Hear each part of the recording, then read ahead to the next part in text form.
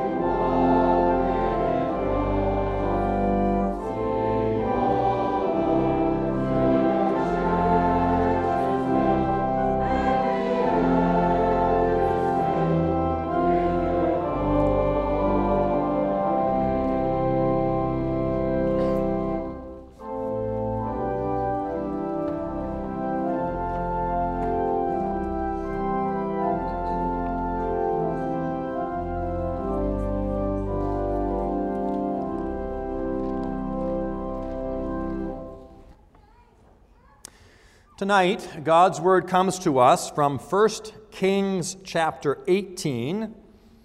1 Kings 18, and we'll be reading just the first 6 verses of that chapter. 1 Kings 18, beginning at verse 1, what we hear now is God's Word.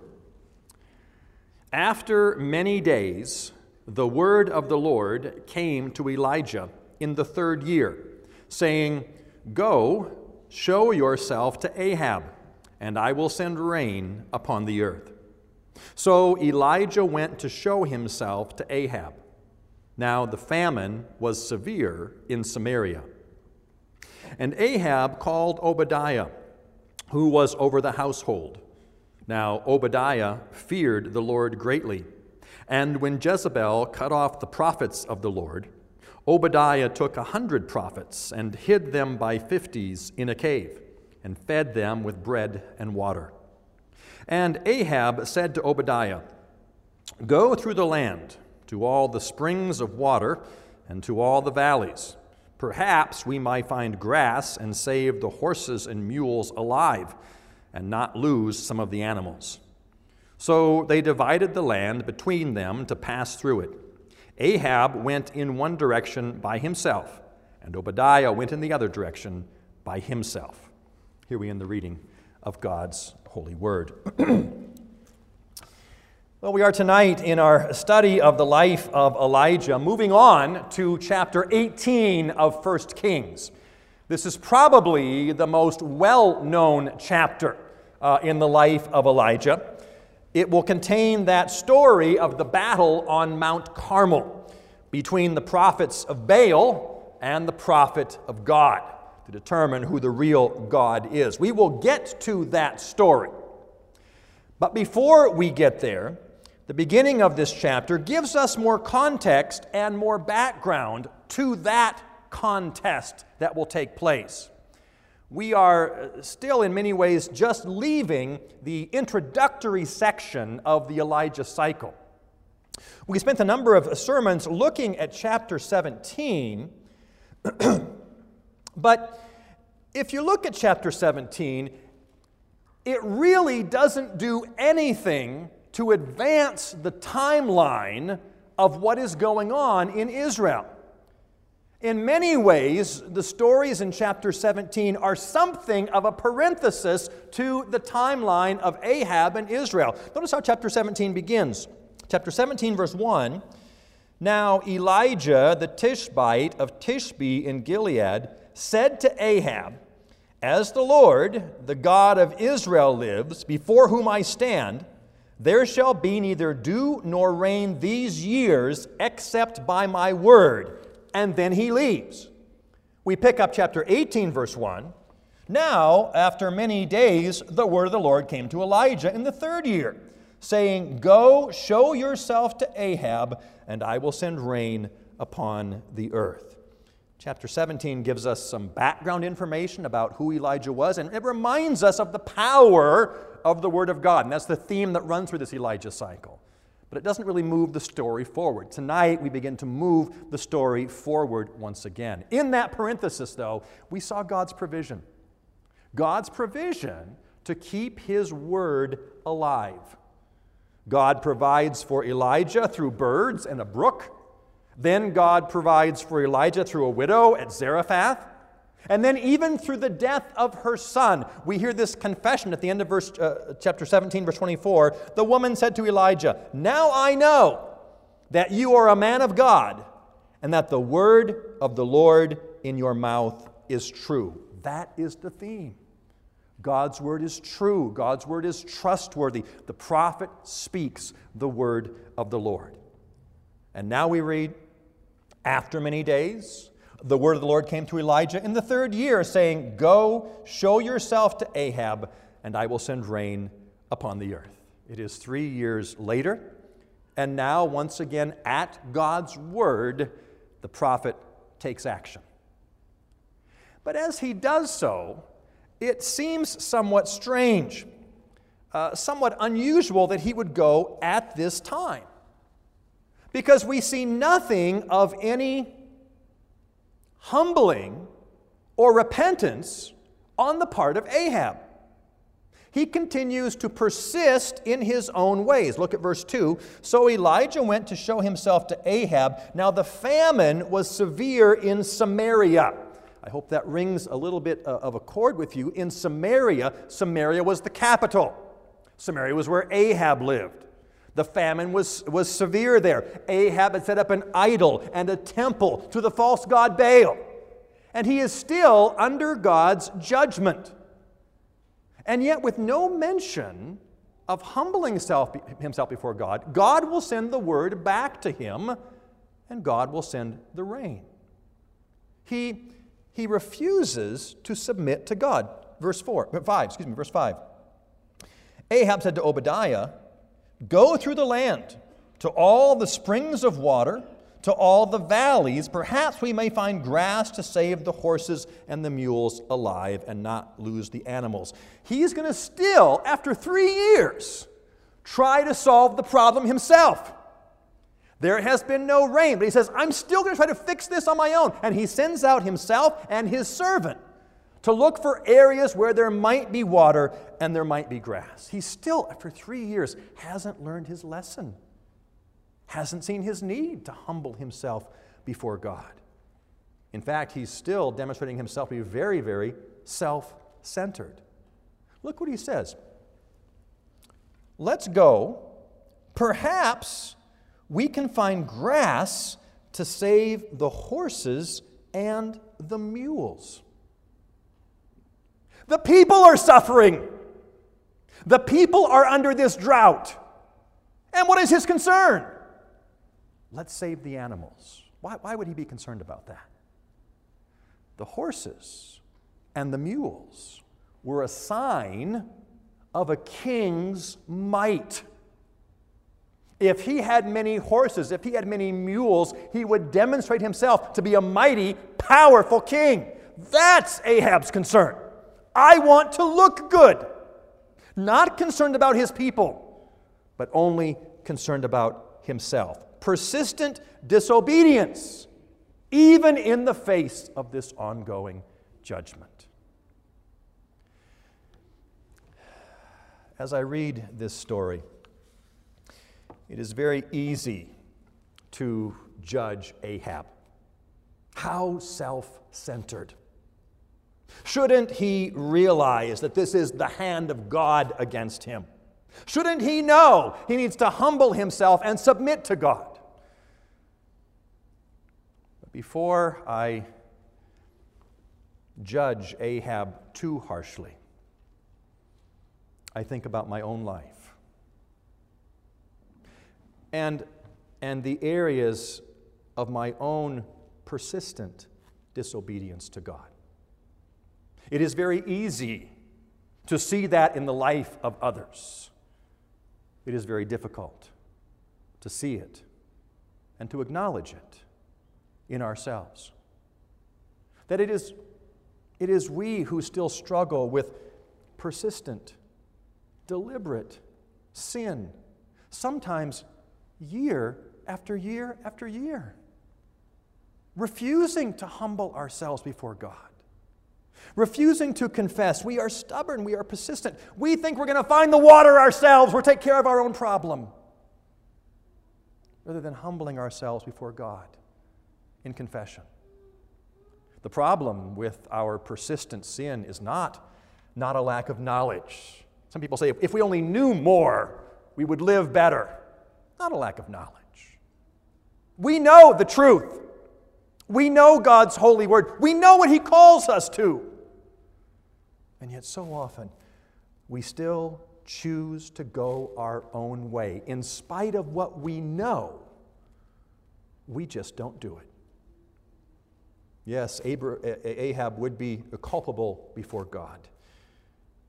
But left to myself, I am just as culpable, just as stubborn, just as persistent in my sin, choosing not to walk in God's ways. And so I'm so thankful for the grace of God that calls us all once again tonight.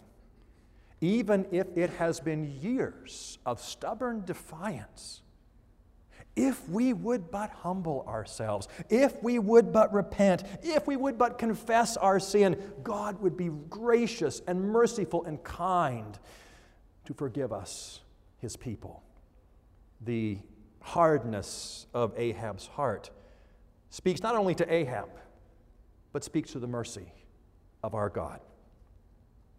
He calls his servant Obadiah, and they are going to go and look for water in the grass and the valleys.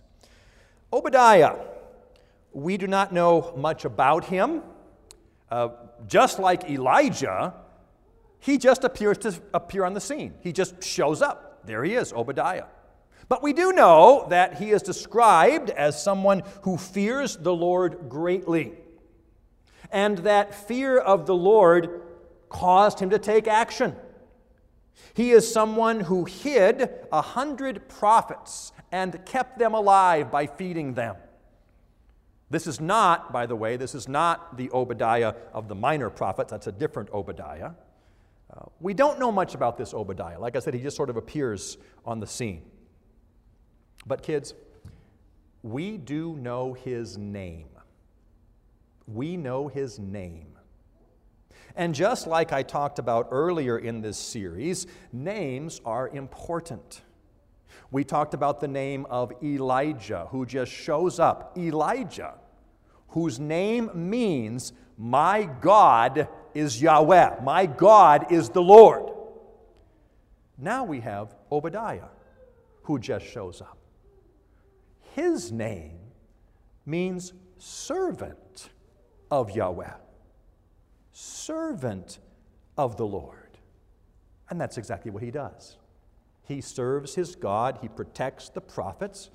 Some have asked, how did this God-fearer get to be such a high position in Ahab's government? The bottom line is, we do not know. We don't know how he got to be here. Some suggest perhaps Ahab's syncretic view of religion said, let's just bring everybody in, a prophet of this God, a prophet of that God would all be good for me to have. Some suggest that Obadiah was just so competent, he kept moving up in the ranks. We don't know how he got there. Because the point is not so much the man, but the point is what he did, his mission. He is one who protected 100 prophets, kept them alive in caves. God uses Obadiah in this present circumstance, uses him to preserve his word in the land of Israel. We saw how God had removed the word from the mouth of Elijah. Elijah says, no rain except by my word, and then God sends him away. First sends him to the brook, and then sends him out of the country to Zarephath. But while that was going on, God still, in the midst of his people, preserved not one prophet, preserved 100 prophets. God would preserve his word in the midst of his people. A reminder he continues to care for those whom he knows and whom he loves. And God continues to do that even today. He continues to keep his word alive in the midst of his people, although at times it may seem hidden. They did not know about these 100 prophets, or they would have sought them out too. It seems the word of God is hidden, but God is preserving his word. Today, the word of God, the word as spoken by the church, may seem insignificant in the eyes of the world. We have heard in the past months, church is not essential. Nothing could be farther from the truth. In the church, God preserves his word. In the church, he holds on to those who embrace him, that remnant of his people. The word remains in our midst, and we can have great hope and great comfort that God will keep his word and keep his promises to us. I was talking to someone just recently, in the world that we live, and we look at what the future may hold. Perhaps we look at what the next few years might hold, and it's frightening. It's frightening to think about. But God preserves his word, and God preserves his church.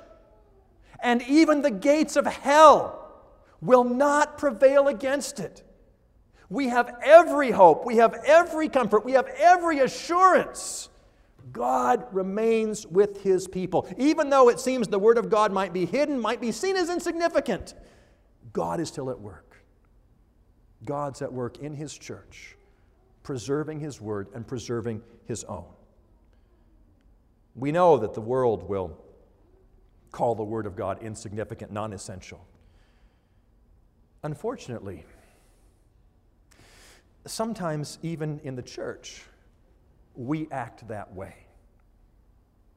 There are churches that are losing the primacy of the preaching of the gospel. The word is, we might say, being hidden. Maybe you've experienced this. Maybe you're going to go on a vacation and you go somewhere and you want to go to church on Sunday so you can have a restful Lord's Day, and you begin to look on the internet, what are some churches in the area? It's not easy to find a solid gospel-preaching church. You can find churches that will entertain you. You can find churches that will make you feel good. But to find a church where the gospel is preached, that we are sinners saved only by the grace of God, that is not an easy church to find. We pray that in our midst, that truth would never be hidden. That whoever is in this pulpit would continue to teach that basic, fundamental truth of the Word of God. We are sinners saved by grace. God is still at work, and we can be so thankful. He is preserving His Word by the power of His Spirit, and we have every hope for the future. Hope for our children, hope for our grandchildren, because God will not leave His church. We see that God says, "Go, show yourself to Ahab. I will send rain upon the earth." And this is curious to me. It seems strange. Because Ahab, as I said and as we read, still hasn't repented.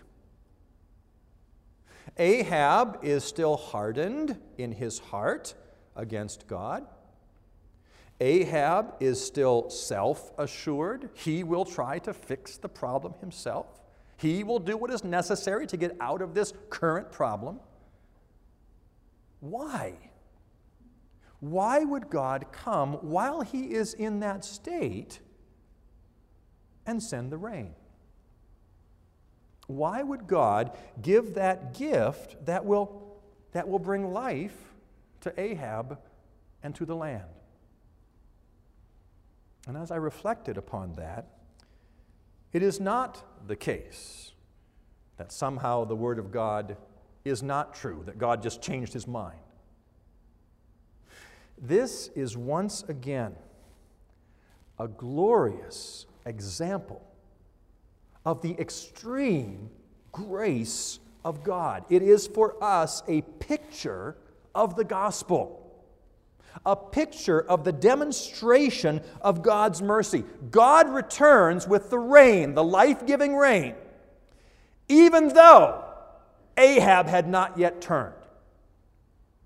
One of my favorite texts in all of Scripture is Romans 5, verse 8, which says, "While we were still sinners, Christ died for us."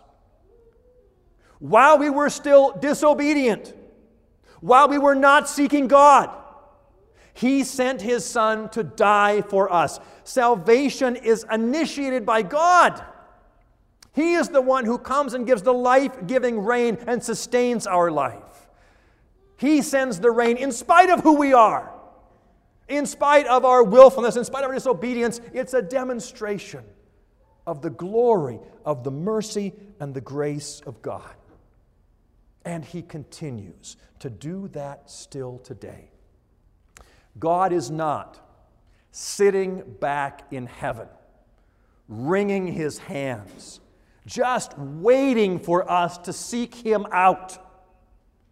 But God is the one who comes to us even in our arrogance, even in our pride, even in our disobedience. And He initiates the conversation once again and gives the glorious blessing. It is not we who seek Him. It is He who seeks us. We who are dead in sin cannot seek Him. He comes and gives the rain. He comes and gives the life. A beautiful picture in the Old Testament of the gospel. God is so rich in mercy and rich in grace. And that is our only hope. And that is our only comfort. If my salvation is left up to me and somehow me changing my dark, cold heart to begin to seek Him, I'm lost. I have no hope. No, my hope is in what God has promised, that He would seek and that He would save each and every one of his own. And he does that again this evening.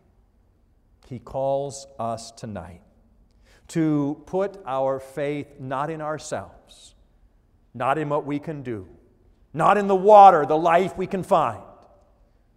He calls us tonight to recognize our true condition, dead in transgressions and sins, and to hear his call to life.